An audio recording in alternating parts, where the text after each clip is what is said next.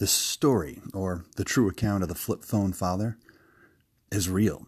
Just ask my family. We met him the other day. Actually, I've known the flip phone father for over 25 years.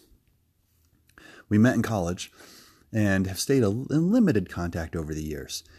But upon a recent business trip, this good person came to visit our home, and we learned a lot. It was amazing. This good person, a father of 3 girls and a devoted husband, came to visit us, and in the course of our conversation, we found a few times where the flip phone subject came up. You know, there's those people in your life that may have a flip phone. It's not that everyone has a smartphone. There are still some people that don't have a phone at all or have a flip phone. I've met a few over the last few years, but this story was pretty neat to hear.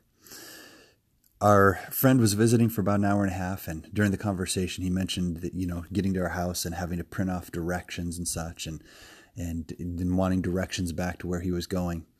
And so finally, towards the end of the hour and a half visit or so, my oldest daughter asked this father, "Why a flip phone? What's the purpose behind it?" This is the lesson of a lifetime.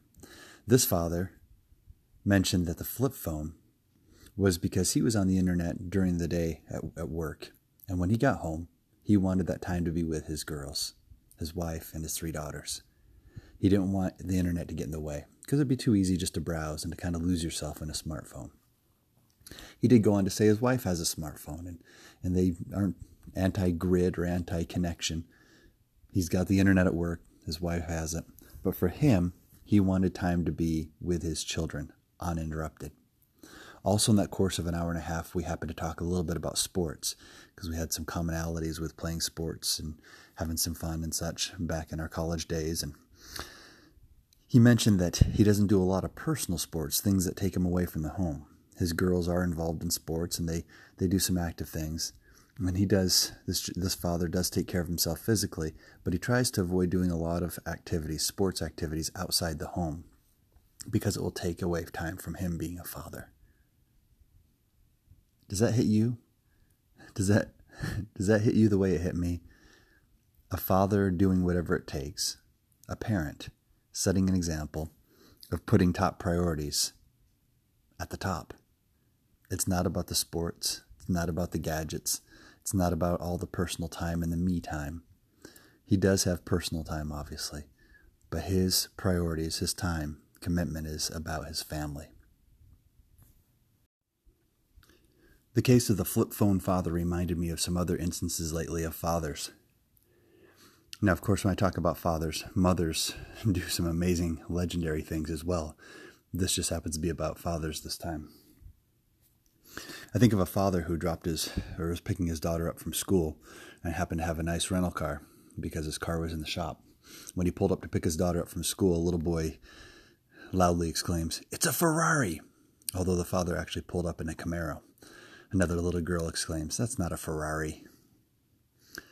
That dad, when he picked up his girl, she was in awe of a cool car that was able to take the top down and drive around. Each of his kids were able to go for rides in the car and enjoy some time in a Camaro, a convertible Camaro.